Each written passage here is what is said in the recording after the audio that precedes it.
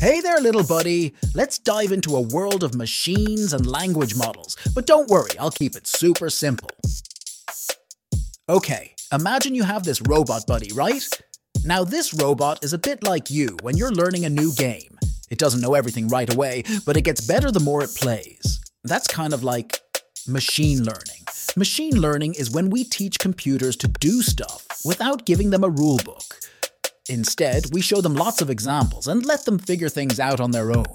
It's like your robot friend learning new game moves by watching you play.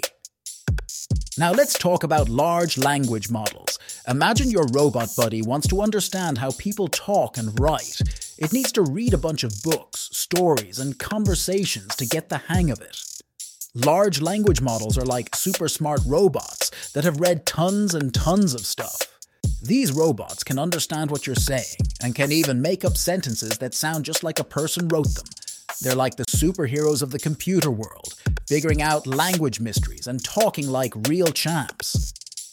So this big brain inside the robots is called GPT, which stands for Generative Pre-trained Transformer. Pre-trained means the robot has already learned a lot before you even start chatting with it. It's like giving your robot friend a head start in understanding language. Now these robots aren't stuck with what they learned initially. They can keep learning and getting better, just like you get better at a game the more you play it.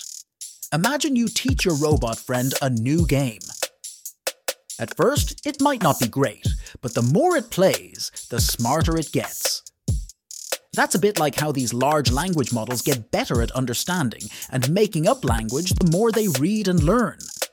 People use these language models for all sorts of things, like helping you write better emails or making smart assistants, like Siri or Alexa.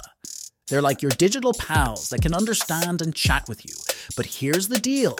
Even though they're super smart, they're not perfect. Sometimes they might not get what you mean, just like your robot friend might not understand a really tricky game move at first. It's all part of the learning adventure.